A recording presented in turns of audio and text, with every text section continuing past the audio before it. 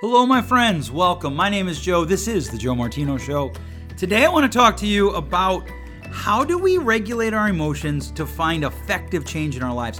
What if the division in our society could be healed by groups of people coming together to regulate their own emotions and behaviors so that we could engage in substantive conversation about the things that we're passionate about without resorting to name calling and talking over each other? Let's kick it off. This is The Joe Martino Show. You're listening to The Joe Martino Show, a podcast dealing with all things emotional, relational, and human nature. Joe is a licensed counselor in the state of Michigan, specializing in relationship therapy. He is also the author of the book, The Emotionally Secure Couple. All advice offered in this episode is offered for entertainment and educational purposes only. Enjoy the show.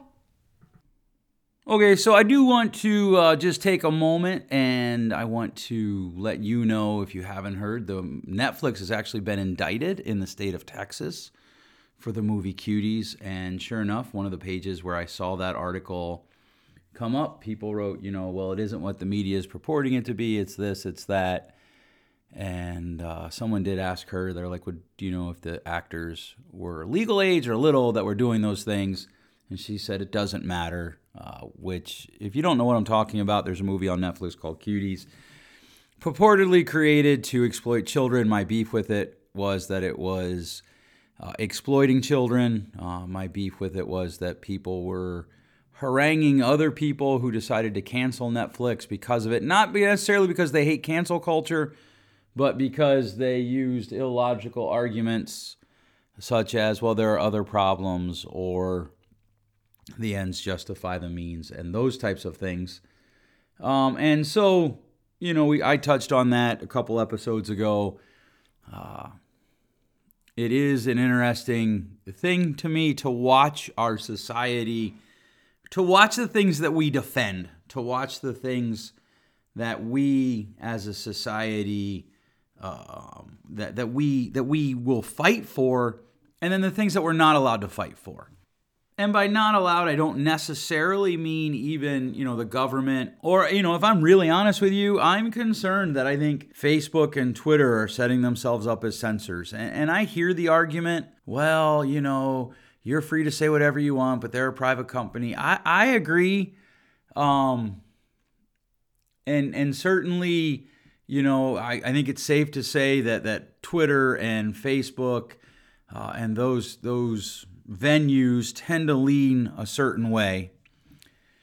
And the argument to me is, well, the people that lean the other way could create their own platforms. But do we really want a society that is more divided? That doesn't make sense to me.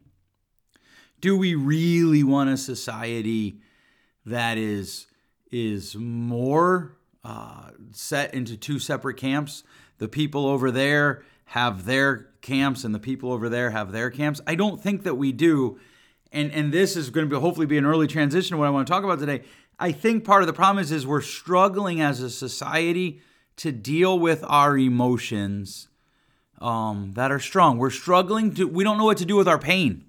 We've essentially tried to enlist into a risk-free world. We've essentially tried to exist without risk of pain, without risk of hurt, without risk of emotional distress, and it is chewing our world up. And I think one of the issues here is that we don't really take a deep dive into emotions much, because there's a lot of parts of emotions that we don't like. Anger, hate, those types of emotions, we tend to look at them and we're like, well, we'll just push them away. But the problem is we're not succeeding.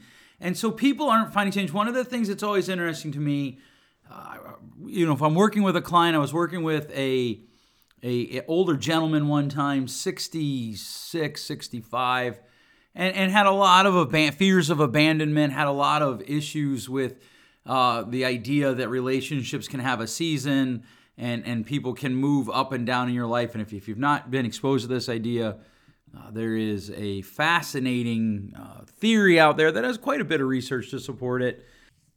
The first 15 people that have the most of your time and the most of your intimacy get 60% of your capital. But here's the thing. The actual first 5 or 6, depending on how you run the numbers, get 60% of get 40% of your capital. So the groups, people 6 to 15, they end up with about 20%. And as this runs out for you, one of the things that I want you to consider is, what are the changes in your life that you want to make emotionally that you're not making?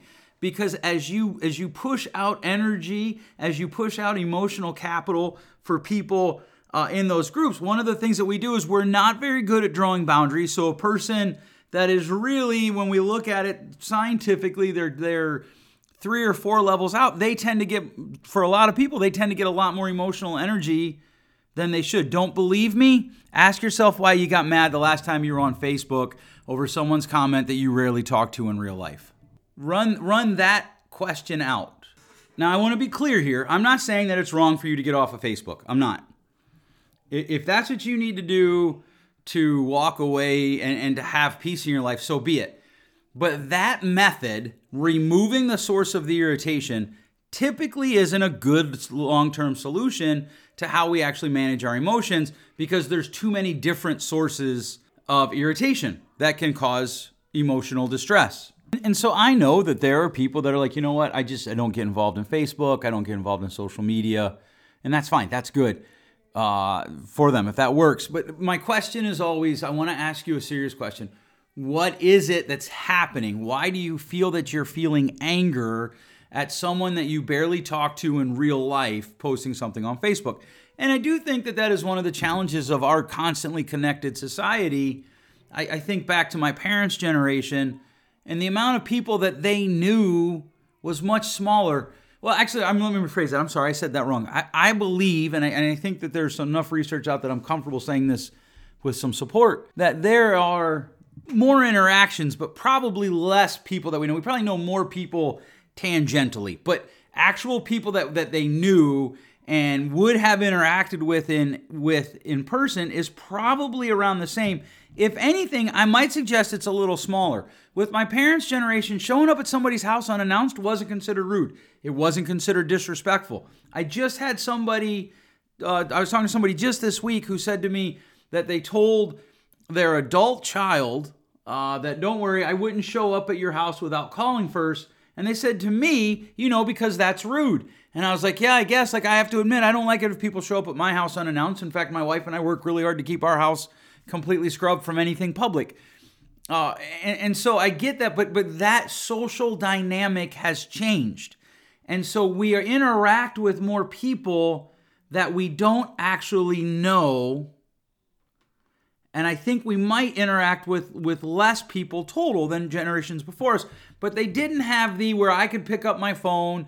I can pick up my iPad, my computer, and I can go to one of a gazillion different social media sites and interact with people that I disagree with or agree with at a much higher number. And so one of the things is that we're interacting on deep issues with people that we don't have any relational platform with. And that is a recipe for poor communication. Just a few days ago, I had a conversation with somebody on Facebook, and he wrote something that he meant for humor. I believe he meant it for humor, at least now. I did not take it that way, but the truth is, I don't know the guy. I have vibes about him. I have impressions about him. I don't really know him necessarily, right? And so there's this possibility to interact with people and on deep issues that we don't know about, which is a recipe for bad communication, poor communication. It's also a recipe for emotional distress in a society that does not seem to me, neither as a person or a counselor, to consider the idea that emotional regulation is a good sign of maturity.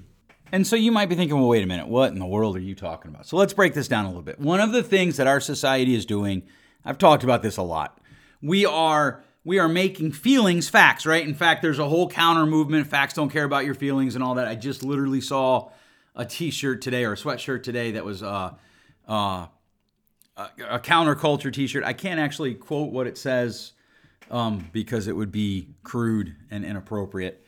But we've elevated feelings to facts. So if I feel like you offended me, here's an interesting question that I want to ask for you. does your intent change what you communicate? In other words, if you don't intend to communicate something, but you do communicate that, or the person reads it that way, how do we decide what was correct? And this is part of the problem, because we've bought into this idea of your truth. You just have to live out your truth. Well, what if your truth is, it's okay to take my motorcycle? Right now, our agency, we are talking about different mental illnesses, and one of the ones that we were talking about, right? We're training therapists and whatnot as we go through this, and one of the things that we were talking about is there are mental illnesses where people take things and they literally believe that someone said they could take them, but they don't, and they end up going to jail, and it's terrible, and we need better treatments. But what about that? What if your feelings say, well, you can do this? And there's always a line. We all have different lines. And so I meet with clients and well, it's okay that I cheated on my wife because my feelings, blah, blah, blah. Well, what if your wife cheated on you? Well, I'd be hurt. I'd be mad. And what's interesting to me is most people I meet don't notice the correlation between hurt, fear, and anger. In part because feelings rule everything. And so however you feel, that's okay. One of the things that I have come to terms with is, why do I care if someone writes something on Facebook that I disagree about? Whatever it is. Let's say that they're super pro-mask and they're putting up, posts about how masks should be worn everywhere, or they're very pro-spanking. I have been very clear that I am anti-spanking. We'll use one that's real. The mask one, a little bit less. Actually, the mask one's interesting to me because I'm ambivalent towards the mask. I'll wear them when I need to.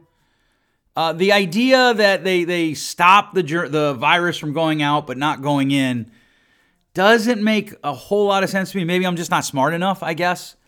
But whatever. If you have a sign up in your store that says, hey, you have to wear this to come in here, okay, that's fine. This past weekend, my wife and I went to church. First time for me since the lockdown. And I wore my mask in. You don't have to wear a mask in church. They have exceptions under the now struck down executive orders by our governor.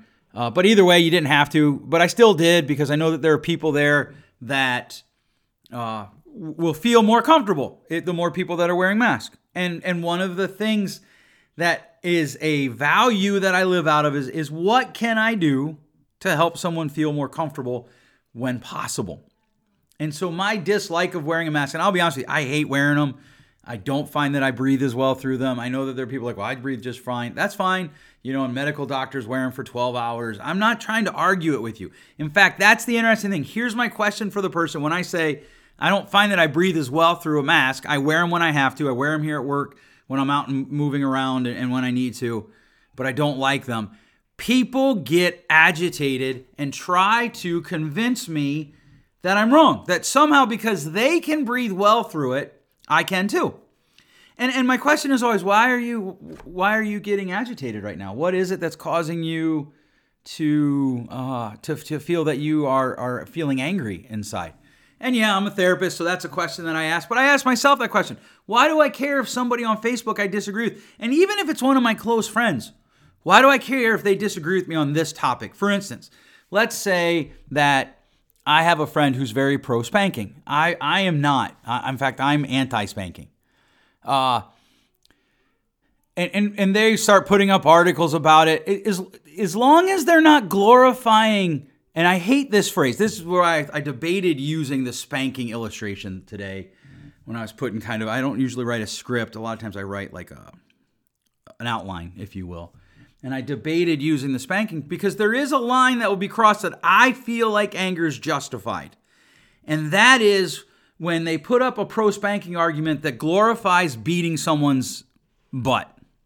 When they use the word beating has a meaning. We have a very robust English language. And so when you use the word beating, it has a connotation. When I was a kid, there was a guy named Daryl Dunn and Dave Arnold. They traveled and spoke to people, and they talked about, they did them like for a week long. My family went, we rode in a school bus that the church owned to this place. If you didn't grow up in that type of environment, you have no idea what I'm talking about. And it was weird. I do believe it came from the best of intentions from my parents, though. Nonetheless, the guy talked about how he beat his kids till their butts were black and blue on purpose. That's abuse. And so emotional stirring in me, I think, is appropriate there, because that is abuse. That is hurting someone who by and large is defenseless. And so, there's that. But if they're pro spanking and I'm not, why would them posting that on Facebook make me angry? If I agree with them about 80% of things, but we disagree on what we should do in this next election, why does that make me angry? And part of it is because, elections have consequences, the famous President Obama line, and it's going to run out this way and that way. Why do I care if my friend thinks that city living is better than country living? I actually don't care, but I'm trying to come up with situations.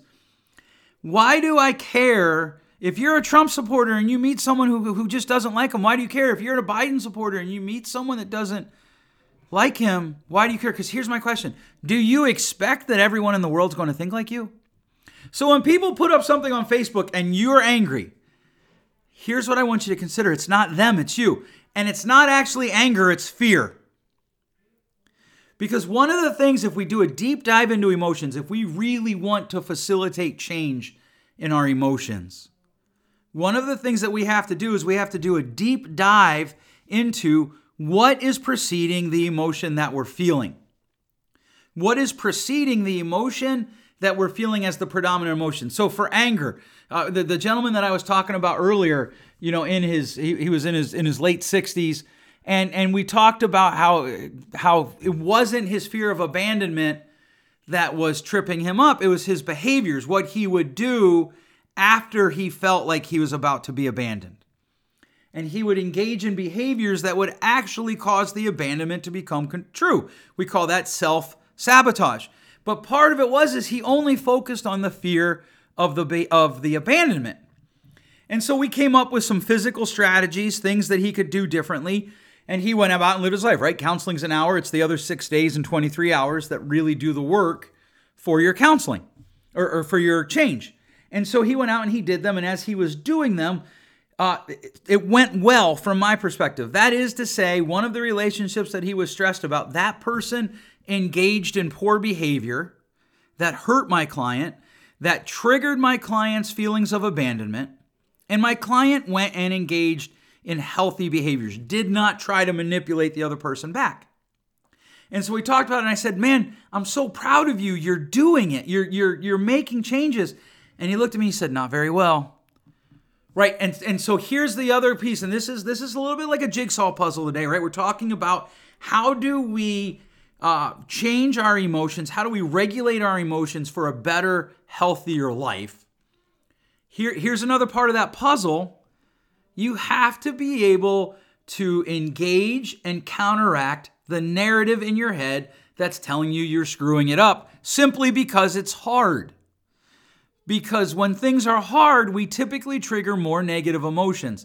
Not because things are hard, but because what we believe about things being hard, which is usually the idea that we, at the very least, a self-conscious level or a subconscious level, believe that if things are hard, we must be screwing up. And then that triggers us to have a runoff into negative emotions.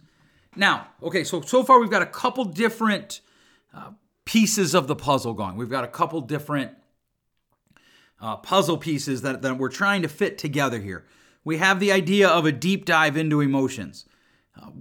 We have the idea of what's going on when we start to feel emotions. We need to ask ourselves some questions like, hey, why does this bother me? Why am I angry?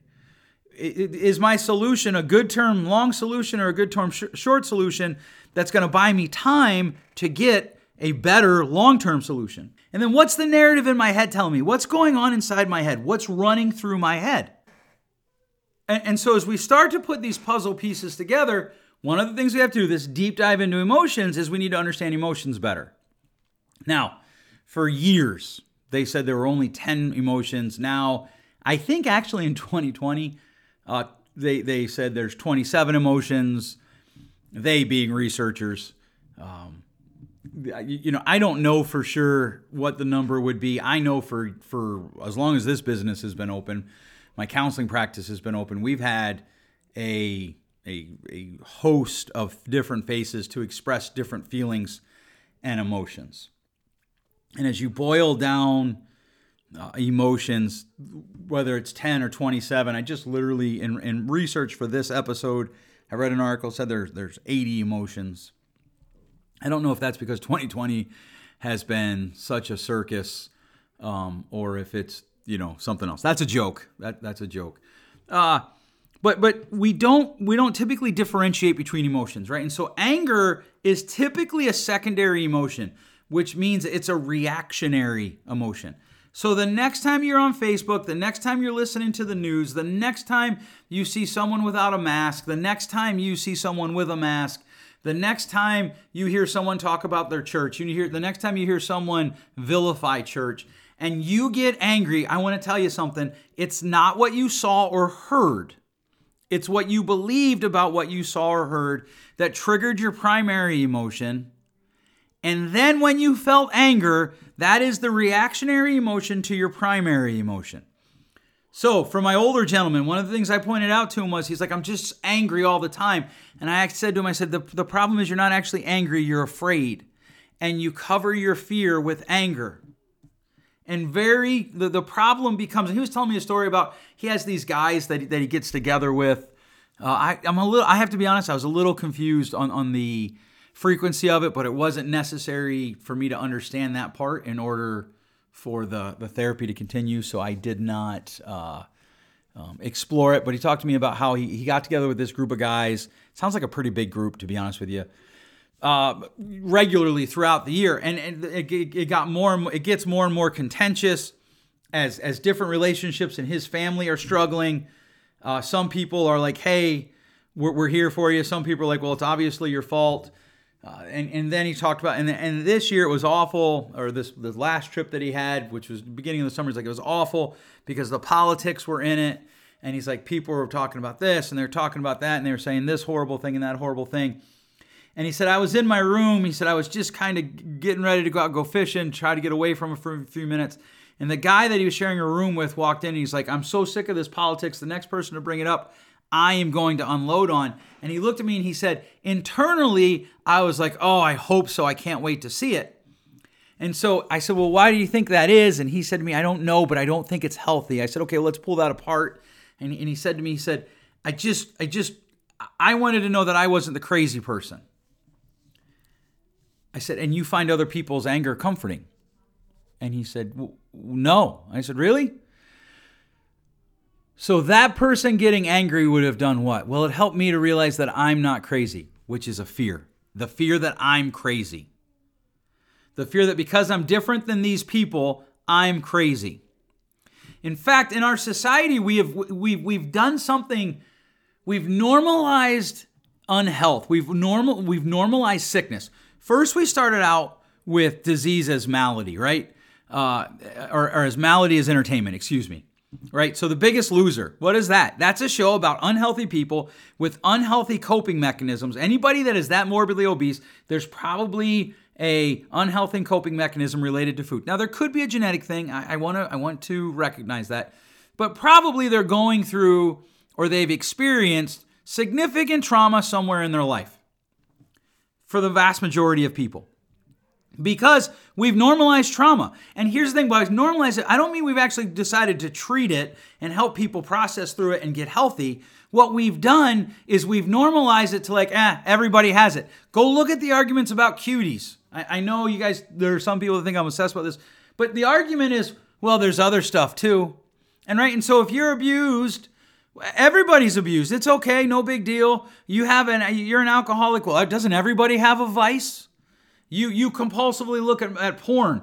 Well, doesn't everybody have problems? And so we've normalized maladies. We've normalized sickness. We've normalized emotional sickness. So if someone says, "Hey, I'm going to draw boundaries and I'm going to be healthy," we've never actually talked as a society about processing those emotions. So drawing boundaries becomes a power trip. It becomes this thing about being mean because I can be mean because I'm empowered. If you don't believe me, go look at your friends that are getting divorced about the stuff that they post on Facebook. Go talk to them about how they talk about their ex in front of their children. And there's usually a pretty good correlation. Anytime a person says, well, I don't want to talk bad about my ex in front of my kids, the next words out of their mouth are going to be talking bad about their kids. Because they're angry. And I said to my client, I said, the thing you have to consider is anger becomes a blanket. The emotion of anger becomes a comforting blanket. It becomes like snuggling with a dog on a Sunday afternoon watching a football game. When the dog gets up and jumps down, you suddenly are cold and it doesn't feel good. So you grab a blanket and cover up. And anger becomes that heat source, that comfort.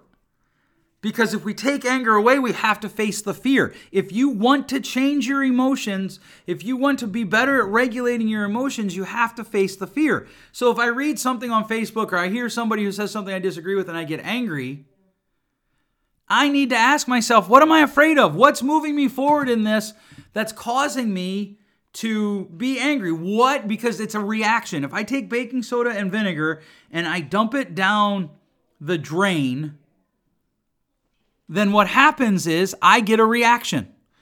You can put it Mentos and Diet Coke. There's all sorts of different things you can do. Anger is the foam that comes from those reactions. It is the reaction to something else. And often that something else is fear. Not always, but often. So as you engage in trying to regulate your emotions, the problem is as a society, we've gone to two extremes. Either we've normalized our emotions, all right, and we just take the puzzle pieces that we've talked about to this point, we move them aside. Who cares? We don't need to deep dive into our emotions. We don't need to ask ourselves questions. We don't need to confront the inner voice in our head. Or we just totally live. I'm just going to not be angry. In fact, one of the things that I always ask people is they're like, well, okay, my son was angry. Okay, is that bad? Well, yes. Okay, why? And I don't mean that sarcastically. I mean that legitimately. Why is it bad that your son got angry? My son's angry about his biology teacher. True conversation I had, not with a client. Okay, why? Well, it feels like his biology teacher plays favorites. Okay, is that bad that he's mad? Yes. Why? Well, he shouldn't be mad. Why? Well, because when he gets mad, he does bad things. Did you catch the word change? He does. And this is where change happens. We have to ask ourselves, what are the actions that I need to engage in that will help me to regulate my emotions to have a better life? So my client, I didn't tell him, well, don't feel like they're going to abandon you. In fact, the truth is, as we pulled apart some of his relationships, I actually said to him, I want you to recognize something. The healthier you get, the more likely some people in your life are likely to leave you. And you're going to feel that as abandonment. And that doesn't mean you're fundamentally broken. It doesn't mean there's something fundamentally wrong with you. It's just a feeling that you have. And so we don't have to elevate feelings to facts. We don't have to elevate feelings to run our lives. We simply have to ask ourselves, who do we want to be with those feelings? Who do you want to be with feelings that are in common? I was talking to a friend of mine. I have a friend that I go to lunch with pretty regularly.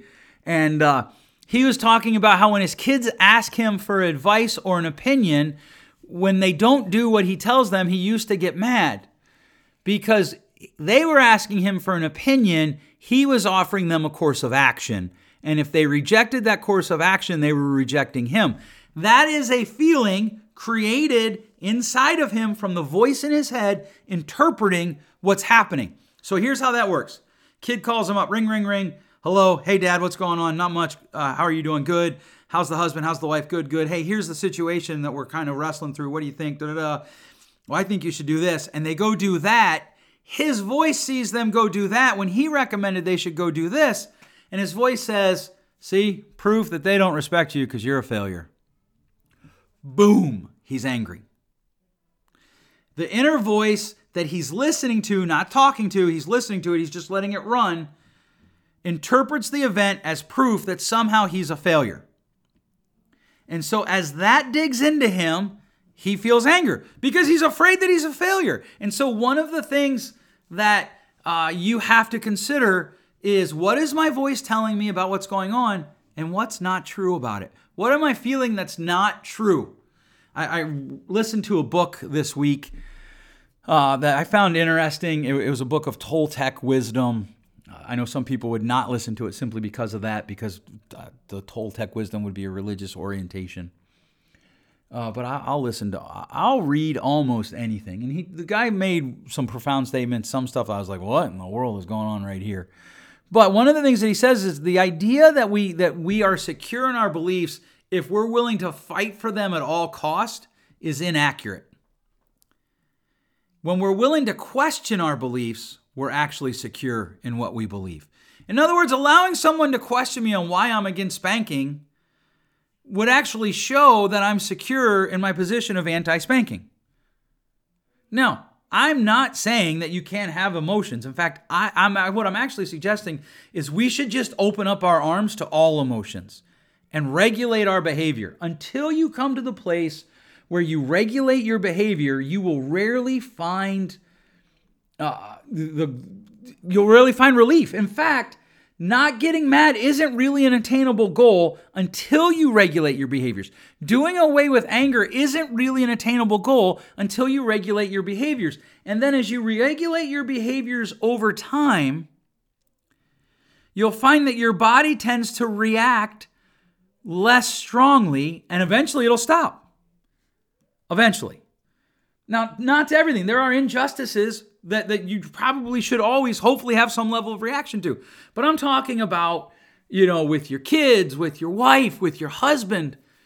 The better you get at regulating your behaviors, the more your body becomes comfortable with living in the tension of this is painful, but it's not the whole story. It's not all of my life. As friends come and go, this is painful, but it's not all of my life. And you don't compound the problem by engaging in behaviors that are similar to dumping jet fuel on a fire.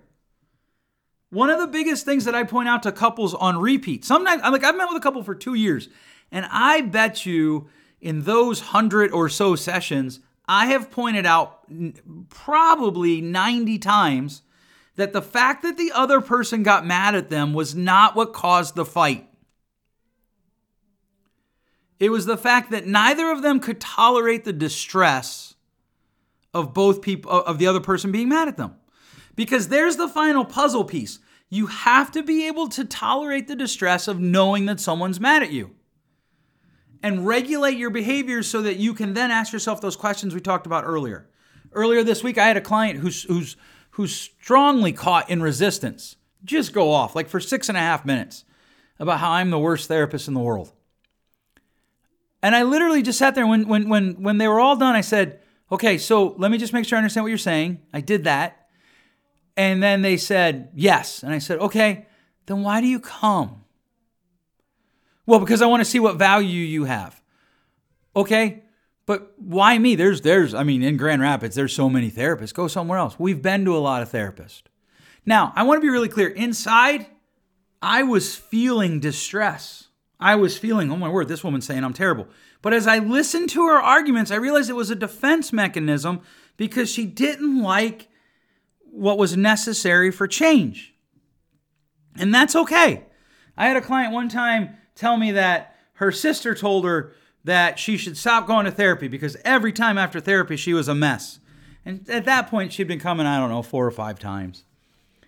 And she said, you just make me angry. And I said to her, well, what do I do that makes you angry? And she said, well, you talk about this. I'm like, I just want to point out something. Literally everything you just brought up, I have never said. You say them. And I just have sat here and listened. And she's like, oh. And what happened was the things that she needed to discuss to get healthy were painful.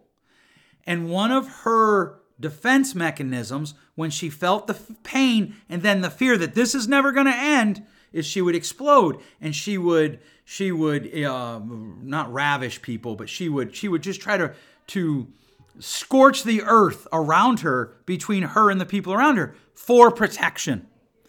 And by being able to regulate my own emotions and kind of let her sit there and cry and yell and scream and point her finger and tell me what her sister told her, and then just very gently point out one counter truth, she was able to grab that and start regulating her own behaviors.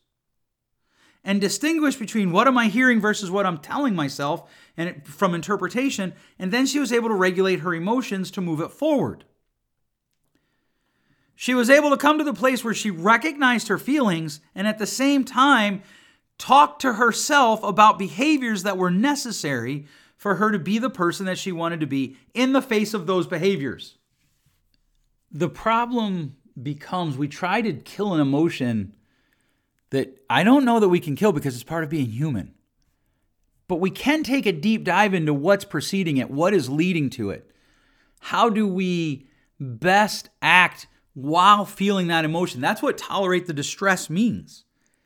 You live in that discomfort. You live in that angst. And one of the things that we're doing is we're making hard unacceptable. If it's hard, it's not acceptable. Everything should be easy. Pain should never exist. And when I talk with this about people, they invariably say, well, no, I don't agree with that. I'm okay, you might not agree with that intellectually, but volitionally, that means actions. That's how you live your life. Think about this virus. Why can't we have a conversation about the coronavirus? Why, when people have conversations about it, invariably do people get angry and stop talking? Whether it's on Facebook, which is always interesting to me, or in real life interactions, which are also always interesting to me, why do people end up in arguments about the virus or how we should respond? Right? We've moved from deaths and overloading the healthcare system to deaths, not overloading the healthcare system, to cases. We don't actually talk about deaths anymore because the death rate's very low. But if you say that, I know right now, just by saying that, I've lost listeners. Somebody out there is going to turn this off and they're not going to listen to me again forever, maybe, or maybe for 6 months. If I said, why are we so invested in a vaccine when we have vaccines for viruses and people are still dying from those viruses or from complications of pre-existing conditions related to those viruses, i.e. the common flu? Somebody's done. They just click me off. Click. Because they got angry, because they're afraid that they're going to die or someone they love is going to die. But they don't actually engage that fear, that emotion. They're angry and they're comfortable with anger, so they grab that and now they can vilify me. I'm not a victim here. It's easiest to use me. If you don't listen to me for that, so be it. I don't care. Just to be really honest with you. I don't. Because we have to stop just canceling people we disagree with. Wait a second, Joe. You said Cuties was terrible. It was. And I think it was terrible that Netflix showed it. I was talking with somebody about it yesterday over coffee. I don't care if you don't cancel your Netflix. What I care about is if you shut somebody else down who wants to cancel it. Just recently in my state of Michigan, the regulations for who can go to sporting events, outdoor sporting events, has been loosened. You still have to maintain 6 feet and all that. And immediately somebody puts, because football's worth dying for. Look, I'm not a big fan of high schools, what we currently do with high school sports. I'm not a big fan of what we do with pro sports. I haven't watched pro sports. I've been watching the playoffs of baseball. I haven't watched the NBA. I refuse to watch the NFL. I haven't watched college football. I don't care, but even there, if somebody's going to judge me and be like, oh, what's the matter with you? And they're going to make some misogynistically stupid joke. And then they're done listening because they can cancel me. But back to the sports thing, that's not an argument. Oh, well, because high school football's, worthy of dying.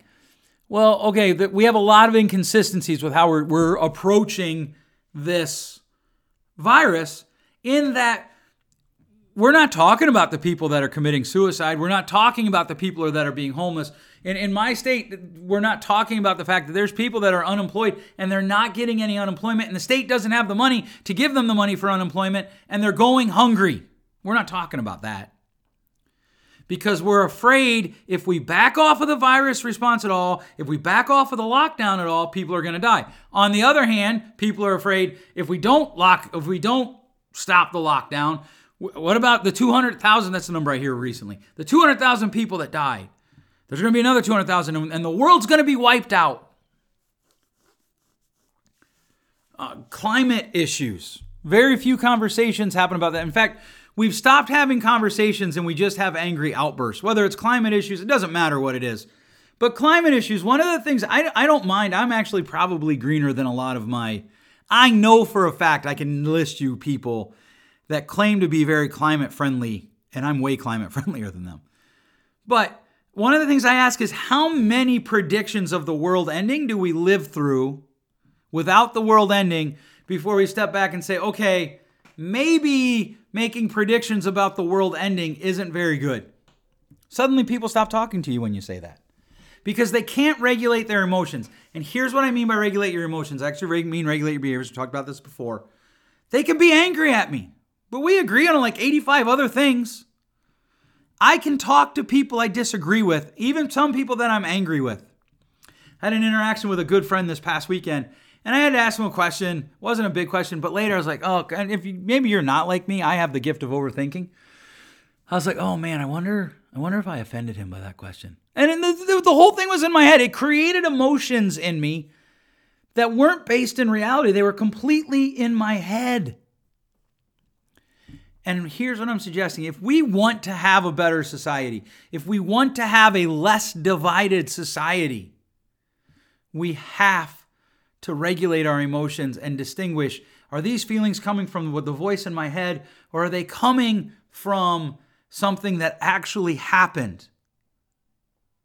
What is running through my head? Where are these feelings? Where are these emotions coming from?